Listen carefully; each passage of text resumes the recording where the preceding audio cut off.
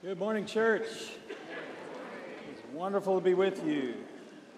And yes, just as we began, I want you to know, yes, that was our campus minister who said, "What do you do with the QR code?" Just want that out there. Just play it. We love you, Brian. By the way, Wesley, who gave our financial announcement, he does have a sense of humor, by the way. It was before first service, he came up, saw me in a coat, which I often don't wear. My mom bought a new one, so I would wear it from Josh again. Anyway, he said, "Dean, just because we didn't let you preach for 2 weeks doesn't mean you need to interview all over again." So, it's good to be back with you, the beginning of a new year. I was thinking about this thing a guy said recently, just really stuck with me in terms of one of the reasons I love this church so much. If you are just visiting us, if you're new to us this year, or even on this particular day, I want you to know I'm still new enough to be able to honestly say, we chose to come here too. I've been here about a year and a half, and one of the many, many reasons we're passionate about being here in this place, I heard somebody say recently in better words than I can express. So I'm going to borrow it. You'll probably hear me say this a lot, but I love the way he said this. We look around, we got a lot of people here, we have the capacity for a lot of people here, but he said, you don't measure a church by its seating capacity. You measure it by its sending capacity. Well, that's a great vision, isn't it? You don't measure a church by how many people are sitting in here in an assembly. You measure a church and the power of God working through that church in the sense of it being sent. I want you to know when you're coming in here to worship our God, you walk out of this place sent. And that's not just when you go on a mission trip, short-term or long-term. That's not just when you go off in vocations or whatever the case may be. We are sent into the purpose of God in this place. And we're not perfect, we're broken here, and we're being redeemed by the one who is perfect, but we're sent by him too with the power of God's purpose. So thank you for being at a place where we say we want to be about the purposes of God through the power of God in the world.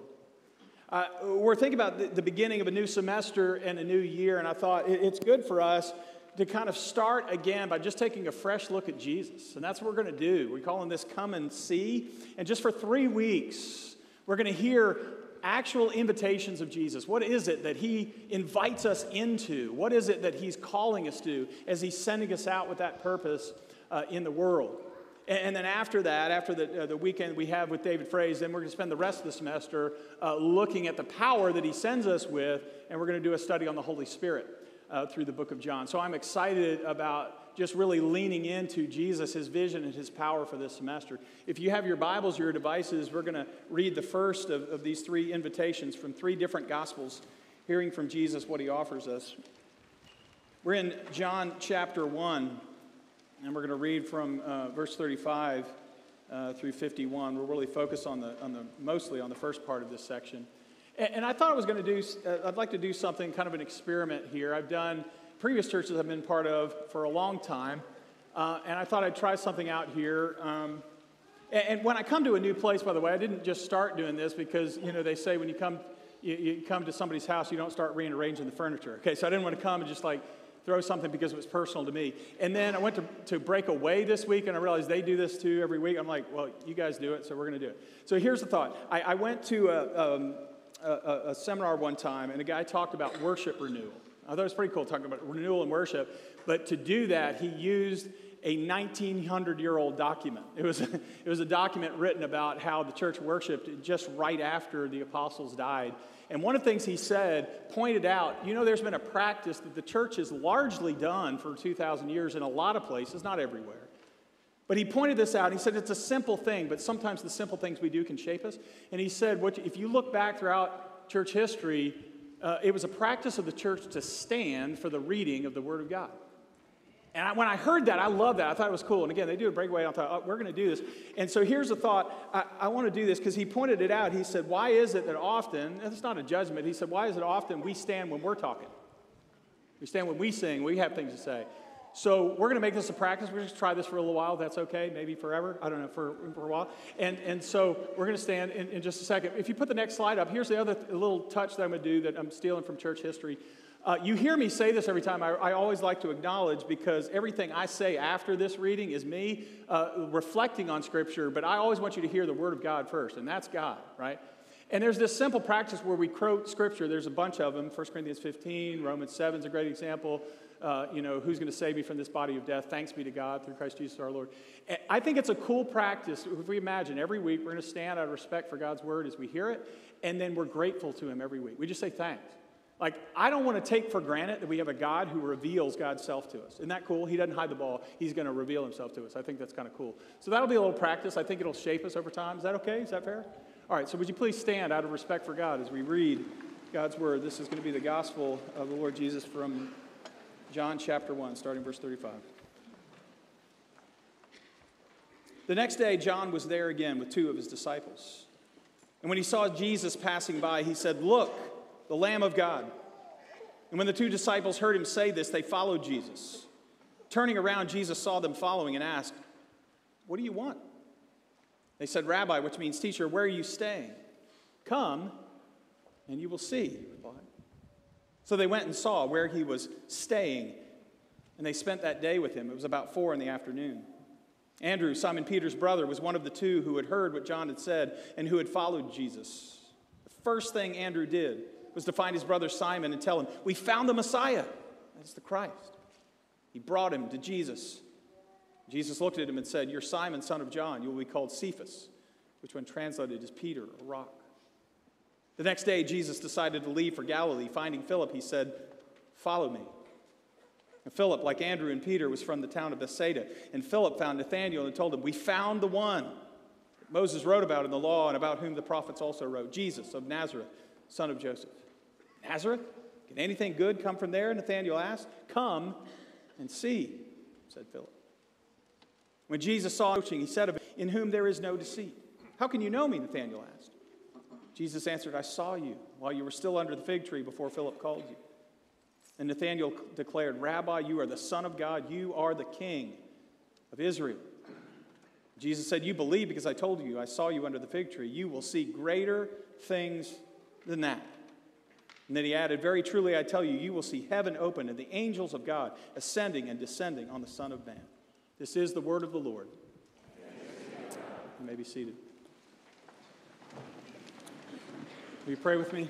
Father God, may the words of my mouth and the meditations of our hearts be acceptable in your sight, O Lord, our rock and our Redeemer. Amen. Thinking of the beginning of a new ministry year, it's helpful for us to remember that sometimes to get a fresh start, it's really helpful to just pay attention to what's already around you. Sometimes the best way to get a fresh start is to take a fresh look at what's already there in your life, what's already there in front of you, all around you. It was Easter a year ago. Our older son, David, contacted us on that Easter experience. We're sitting down at lunch, and we're just doing normal stuff. We're just eating lunch. We're just kind of experience. We're sitting down at lunch, and we're just doing normal stuff. We're just eating lunch. We're just kind of going through our afternoon, and all of a sudden, he told his girlfriend, he said, "Can you kind of slide over a little bit? I'm going to pretend to take a picture of you, but I'm not taking a picture of you," because this was the face he noticed behind his table. I know it's hard to see that, but can anybody tell who that guy is sitting at that table? Yes, that's Michael Jordan, who's sitting at the table right behind my son. Arguably the greatest basketball player ever lived. Second, maybe, who knows. But he was there, sitting at the table right behind my son. So they go from just like everyday banter, talking, all of a sudden, Jordan's back there. And I love it. He's moving his girlfriend over to take a picture of MJ. Just cracking me up. And the whole tone of the conversation changed when they paid attention to who was sitting in the room.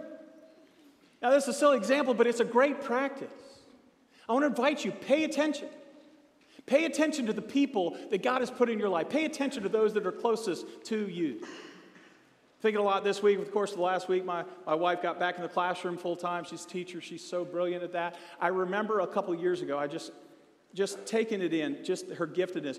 She teaches elementary school, and she was doing a little unit in school for elementary students on typing. Can you imagine anything more boring other than budget announcements? Just kidding. She's teaching typing to elementary school students, and I'm thinking, oh, that's horrible. And then I remember her talking about it, and she researched like how they put, like why the letters are the QWERTY keyboard and all that kind of stuff, and she held these backgrounds and told these stories and had these images. She made typing exciting. And I remember sitting there thinking, this woman is in my life. She is so creative. She's so gifted. And she set up her room this first year, and she hates me talking about her, so I'll do this fast. But like she bought a little mouse hole to put in the room, like it's a pretend little thing so that the kids would see it. And of course they did, and they're all excited.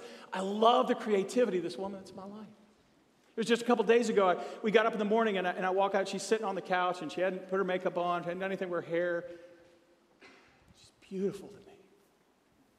Have you ever had those moments where God's put people in your life, and you just for a moment, you're just kind of running around, but all of a sudden you just pay attention to who's right there? Sometimes you can get a fresh start when you just paid attention to who's right in front of your face. I had that experience with church just a few weeks ago. Curtis was leading us in a song when we had this Wednesday night fellowship, and we're all kind of packed in the hallway, and everybody's singing, and I'm looking over there, and I'll confess, like, I'm a total guy sometimes on some of these things, and Curtis did this little light of mine, and I'm just telling you, I'm not a hand signals guy. Like, I do it at a game. This is terrible. I could do it at a game or whatever, but when we're singing a little hand, I'm just kind of frozen a little bit. And I confess, I was looking at some of you guys. I was looking around the room, and there was a lot of guys that were this. I was feeling good because there's some manly men. They're had hands in their pockets, all that kind of stuff. And then I scanned in the room, and right behind Curtis, who's leading worship, was one of our elders.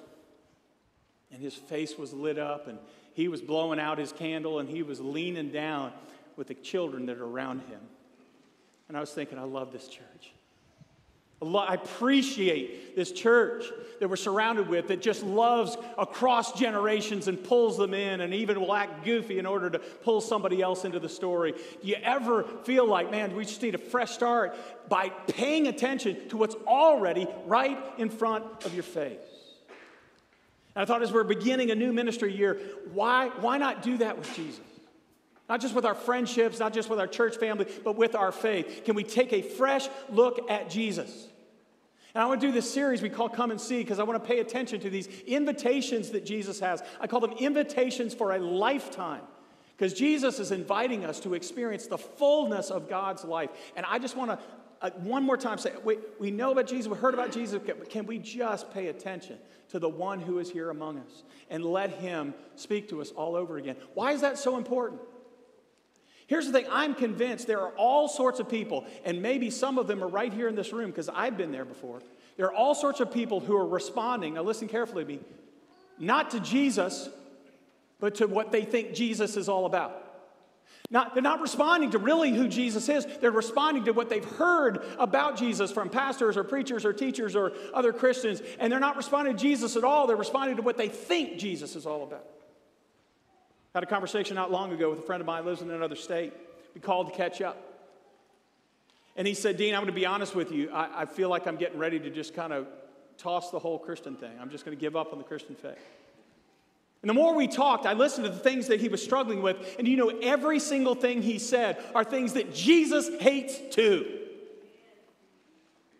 And I said something to him that I found that I've had to say a lot of times to a lot of people. I said, hey, before you do that, yeah, you have freedom, man. I'm not going to beat you over the head, but you have freedom. But here's the thing. Before you give up on Jesus, can you make sure it's Jesus you're giving up on? And not the garbage that we've loaded on his back in his name? That's why I just want to let Jesus speak for himself. And over the course of 3 weeks, just get a touch. I mean, it's not all of it. Just 3 invitations in Jesus' words. This is what I'm really offering. This is what it's really all about. So we come to the story in the book of John, and really it's the opening of the new ministry year in the book of John, and in Jesus' ministry life. And what I love that Jesus does right off the bat, when these people come to him, I call it, what he does is he defines the quest. Part of what we're going to do is we're going to pay attention to 3 statements. We're going to, not look at everything in this large passage. I want to pay attention to 2 or 3 statements here. 2 of them are questions. You notice the question Jesus starts with. This is a masterful question, not just for them at the beginning of his ministry, but for all of us at the beginning of a new. When you come here, what is it? Interesting, from the very beginning, notice the words of looking and attention that are all over the text. Literally, what this line is not what do you want. It literally says, what are you seeking? What are you looking for? Even before you get to that line, John has already tipped us off that this is all about vision and attention and sight, because he says, you got to use the old King James word for this. John, who has been kind of leading his group of disciples, he sees Jesus and he says, behold. It says look in the NIV, but you got to get this. Behold, pay attention, look. I love it. John has been the girlfriend for a while. He's been hanging out with them. John moves out of the way, and he said, look at that guy. He is the one that God came to change everything. Pay attention to the one who is here. And so they do. In a very important language, it says they started following Jesus before they even knew what that meant. And they go up to Jesus, and I love it. It's so beautiful. Jesus looks at him and says, what do you want? Now, he's not being mean. Jesus is wise enough to know that back then and today, people come to Jesus for all sorts of reasons with all sorts of motives, wanting all sorts of things. What do you want? By the way, it's not the last time he will ask that question in this book. He asks it all the time in one form or another. What do you want? What are you seeking? What are you looking for? In just a couple of chapters from now, Jesus will encounter a man. Brian showed an image of this from The Chosen a couple of weeks ago. He'll encounter a man who has been paralyzed for 38 years, and Jesus asks him an insanely crazy question. He says, what? What do you want? More specifically, do you want to get well? That sounds crazy to someone who's sitting in a place known for its healing powers, and he's been unable to walk for 38 years. What do you want? What is Jesus saying? He's saying, do you really want to grow and to change? That's an important question, not just to ask him, but to ask me when I come and gather at the beginning of a new ministry year. What do I want from you, Jesus? Because often I'll say, I do want healing, and I want a new life, and I want to change direction of my life. But do I really want to change? Do I really want to grow? That's an important question to ask, isn't it? Fast forward to chapter 18, right? Jesus comes and encounters Judas and a band of people that are coming to arrest him. Guess what he asks? What do you want? More specifically, he says, who are you seeking here? Understand, this is one of his followers and then a group of religious leaders, listen to me, this is so important, who thought they knew what God was all about. They thought they knew God's purposes and plans, and Jesus wasn't fitting into their box. Jesus wasn't fitting into their past religious experience. Jesus wasn't fitting. So instead of letting Jesus change their perspective, they were going to put Jesus in a prison, in a box, and kill him. The problem is he didn't stay dead. But it's an important question to ask, isn't it? At the beginning of a ministry year, what do you want? Do all you want is to come to a church that will confirm everything you've always believed about God? I don't know about you, but I learned this years ago. It was a friend of mine that asked me this.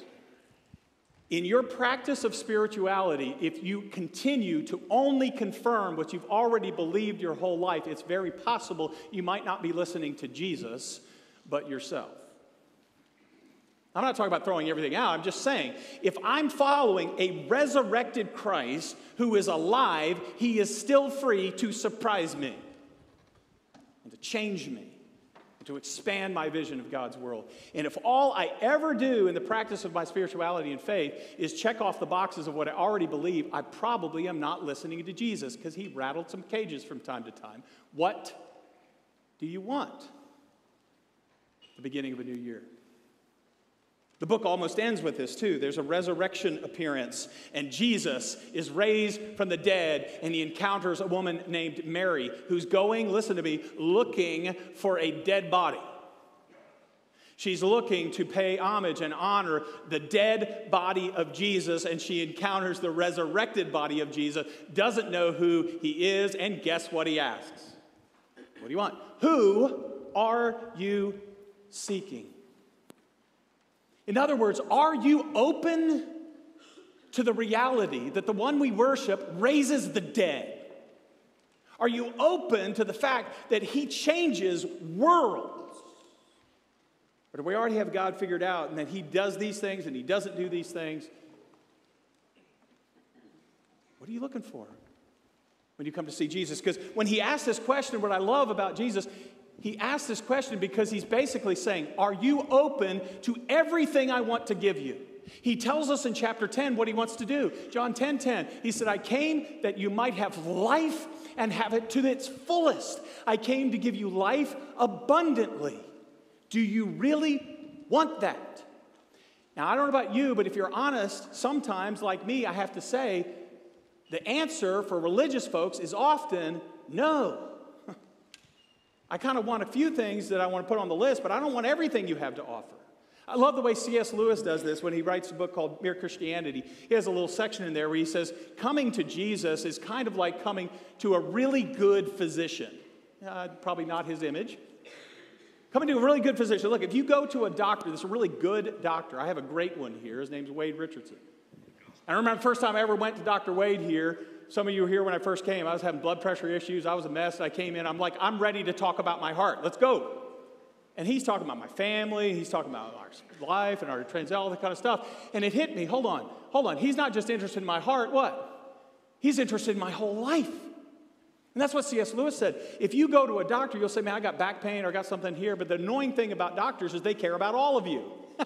So you might come for one thing, but they're going to fix other stuff. And he said, it's like that with Jesus. I'm going to come with Jesus because I got an anger problem, or I got a lust problem, or I got a pride problem. Jesus says, great, I'm happy to fix that, but I'm going to work on some other stuff too. Now, don't hear that as a burden. He came to give us life. And Jesus said, I want to find anything in your world that's an obstacle to the fullness of life, and let me remove it, and let me lead you into the fullness of life. Isn't that amazing? Here's the thing, if I'm honest, sometimes I don't want Jesus to have all of me. I just want to put him on, like I said last week, like a backpack, and then take him off when I'm ready to take off. Jesus says, I didn't offer that. What do you want when you come to Jesus? Then this is what I love. So that's his question, and then the disciples respond with a question of their own. And in honor of football season, I had to use this image, right? They go long with their answer, right? They go long with their answer. They go big with their answer. They aim incredibly high with their answer. Just pay attention. This is amazing. Jesus says, what is it that you want from me? And they don't quite answer the question. Did you notice this? What do you want from me? And the disciples say, where are you staying? Here's, in case this doesn't hit you as a strange answer, go try this at Walmart this week. Go try this at Chick-fil-A. Can't do it today because it's Sunday, but go try it this week. Go to Chick-fil-A. How may I serve you? Well, where are you living? By the way, get you in trouble. Yeah, my pastor told me to go. No, don't do that. It's strange, isn't it? What do you want? Where are you staying? What are they saying with that question? It's brilliant. They're saying, Jesus, what I want from you, I can't get in a drive-by conversation. What I want from you, I can't get in a 2-minute kind of quick conversation back and forth. By the way, some people wanted that. This is not the only time when somebody comes up to Jesus, and some of them are fine. They want a theological question answered. Go look at Luke 19 sometime. We call him the rich young ruler. Not a bad man. He's a tremendously good religious man. But he comes up to Jesus, and he wants an answer to a theological question. What must I do? Already a bad question. What must I do to inherit eternal life? Terrible question, by the way. What do you do to inherit anything? Somebody else dies, right?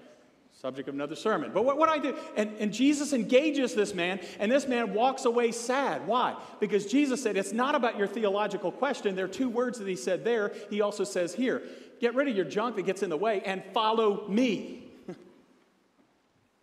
Some people just came for the question. We have a better turnout a couple chapters from now, but it starts similarly. A woman we know as the Samaritan woman. Jesus encounters her, and at the beginning of the story, go read it closely, she's rude to Jesus. She's cynical with Jesus. She don't want to have anything to do with this. And then Jesus gets to her heart. And then one more little defensive move, perhaps that she does, she throws out a theological question. How do you worship? What's the right way to worship? Is it on that mountain or that mountain? So glad we don't ask questions like that anymore. What's the right way to worship? Are we going to fight about all that stuff? She comes with a theological question, but she stays long enough and engages long enough. She sees who he is. What I love about these disciples, they're not asking for a quick fix. They're saying, where are you staying? Because we want to go there, right? By the way, this word staying is a really important word in the book of John. It's translated other ways elsewhere in the book. If you ever read through the book of John, don't feel bad if you haven't. If you ever have, it might pop a different way. Where are you staying can also be translated where are you remaining, or classically, where are you abiding? John chapter 15, Jesus uses this beautiful image where he says, I'm the vine and you are the branches. And if you abide, remain, stay in me, I will stay in you. And listen to this promise. Your fruitful, purposeful, powerful life. Do you want to walk out of here sent? Do you want to have a sense of purpose and power in your life? Jesus says, abide with me. They're asking the disciple-making question. Jesus, we don't want to sign up for a course. We want to sign up for your life. Where are you staying? What a beautiful question. One other way to put it. You know what they're saying? I don't just want your stuff. I want you. I want all of you with my life. They give themselves in this kind of discipleship moment. I love this. Where are you staying? Where are you abiding, Jesus? By the way, it's customary in their day to ask this kind of question as a statement of commitment. And what they're saying is, we are giving ourselves as a practice of a way of life. And Jesus responds to that with the invitation I really want us to hear and think about today. What is his invitation? He says, come and see. Isn't this marvelous? By the way, please hear this. Please hear this. You know what Jesus didn't say? Sorry, I know your past. You know what Jesus didn't say? He didn't say, sorry, I know what you're going through now. He didn't say, I know what you're going to do in the future. He said, you want to come and hang out with me? Come and see. He invites them into dynamic, powerful relationship. Why? Because Jesus knows, listen, if you saturate your life with the life of Jesus Christ, what will over time come out of your life is more like his and less like mine. It doesn't mean we lose our identity. We become who we were created to be, our personality, our circumstances, our giftedness, but we're playing out the life that we were created to live. Isn't that powerful? Jesus says, if you can just come in and walk with me and abide with me. By the way, that's why we're going to follow this series with a series on the Holy Spirit. His teaser for that one, he will give us the most powerful tool of abiding that anybody has ever known. Subject for a later time. Jesus says, if you just get into my life, it will over time come out of your life too. Can I give you an image of this from my world, and you be patient with me and not totally judge it too badly? Can I give this to you? Well, I don't know until you do it. All right, so I love music. I'm not good at it. I enjoy playing guitar. I'm terrible at that, but I enjoy playing. So there's an image from my world. When I first started, my hero was this guy. His name is Edward Van Halen, Eddie Van Halen. I know, I loved classic rock back in the day. Please be patient with me. But this is the guy I love. I love the way he played. He literally reinvented the way they play guitar. He started as a keyboardist, and so he actually would finger tap. Now everybody does it, but he's the one that kind of invented playing a guitar like you do a piano. It's just amazing.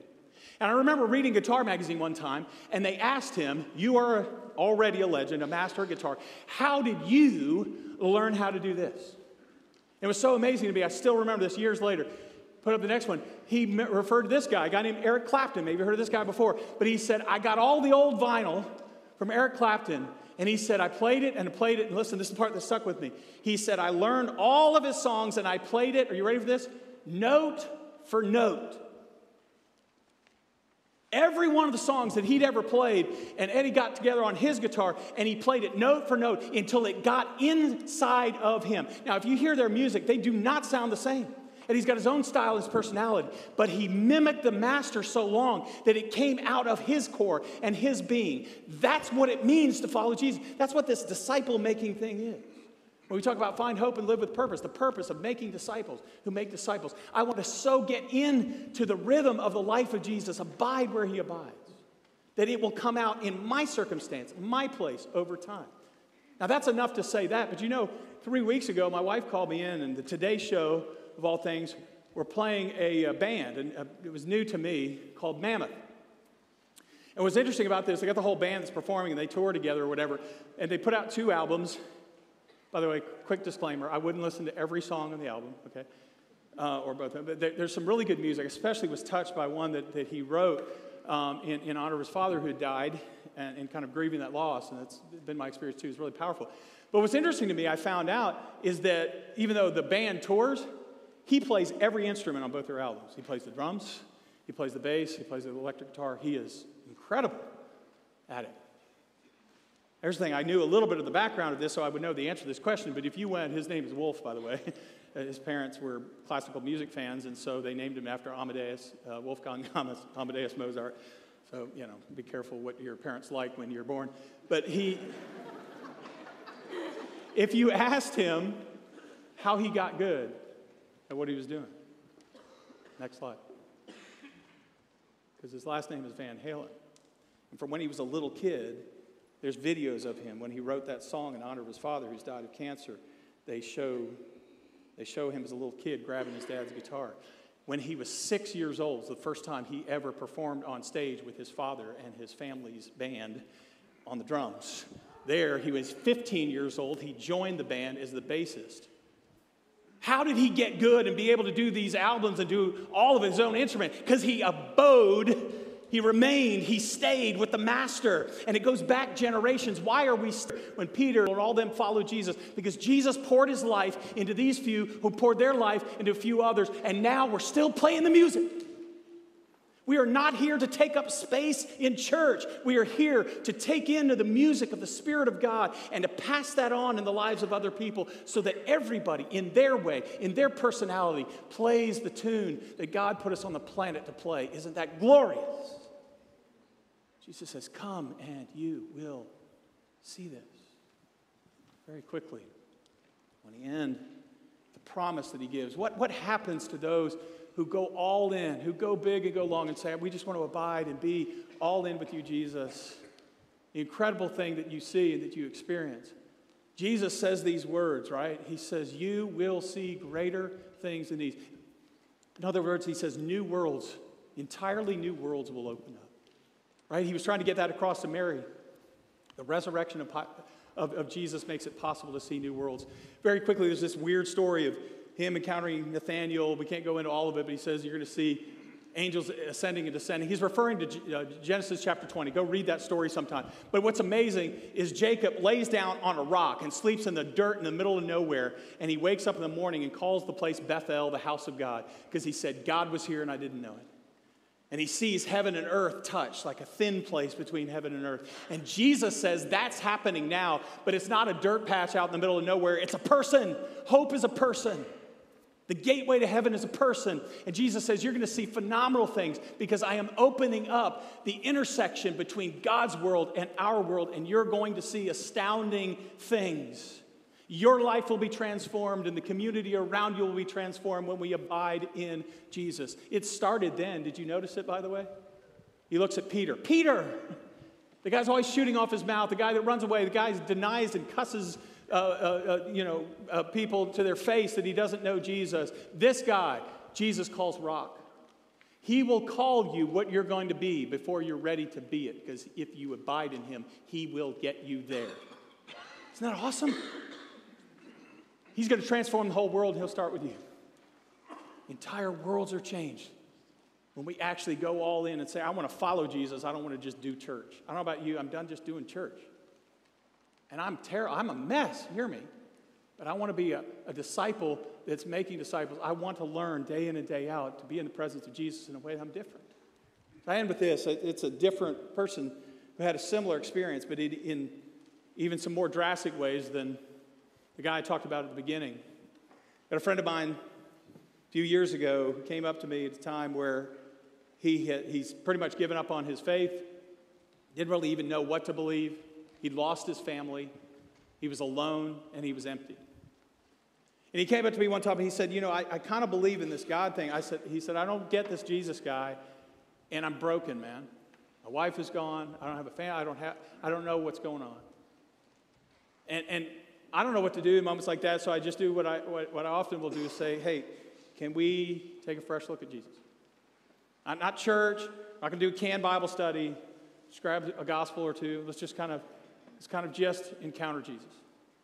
And it wasn't instant, wasn't immediate, but over the course of time, a lot of times in coffee shops, a lot of times just hanging out, I watched this guy first get intrigued. It's like Samaritan woman's kind of annoyed. And there's a moment where Jesus just captured him. I remember the day when he just came in just to talk about it. He captured. I got the absolute honor to baptize this guy, the Father, Son, and the Holy Spirit in a relationship with his God. But I'll never forget what he did next. He said, I just at least want to tell my ex-wife this. And so he wrote an email just to share. And he said, I'm so sorry the brokenness of my past and all that kind of stuff, but I just want to tell you, I gave my life to Jesus. I was baptized. He printed out the email and he showed it to me. She wrote him back. She said, I've been praying for this for years. I got to watch this. They got remarried, renewed their vows, and they have kids now today. And that story and that whole family has been transformed because the guy said, forget all the religious junk. I just want to see Jesus. And if that can happen in one guy's family, what can happen in a spiritual community like this where people come in and say, I don't want to just play church, I want to see Jesus. What world might he transform for you and me and through us? The power of the resurrection of Jesus if we just come and see what he has to offer. Father God, that's our prayer. We just want to be in your presence. And we confess to you that sometimes we don't. Sometimes we want to run. Sometimes we want the quick religious answer. Thank you for abiding with us long before we knew how to abide with you. Thank you for sticking with us and staying with us and persisting in your faithfulness to us so that we might be faithful to you. And God, I pray that you are so present in this spiritual community, that you are transforming us as we're trying to follow your Son by the power of your Spirit in such a way that it spills out, and that you play your music to the world around with the presence of your Son, Jesus. It's in his name we pray. Amen. Would you please stand?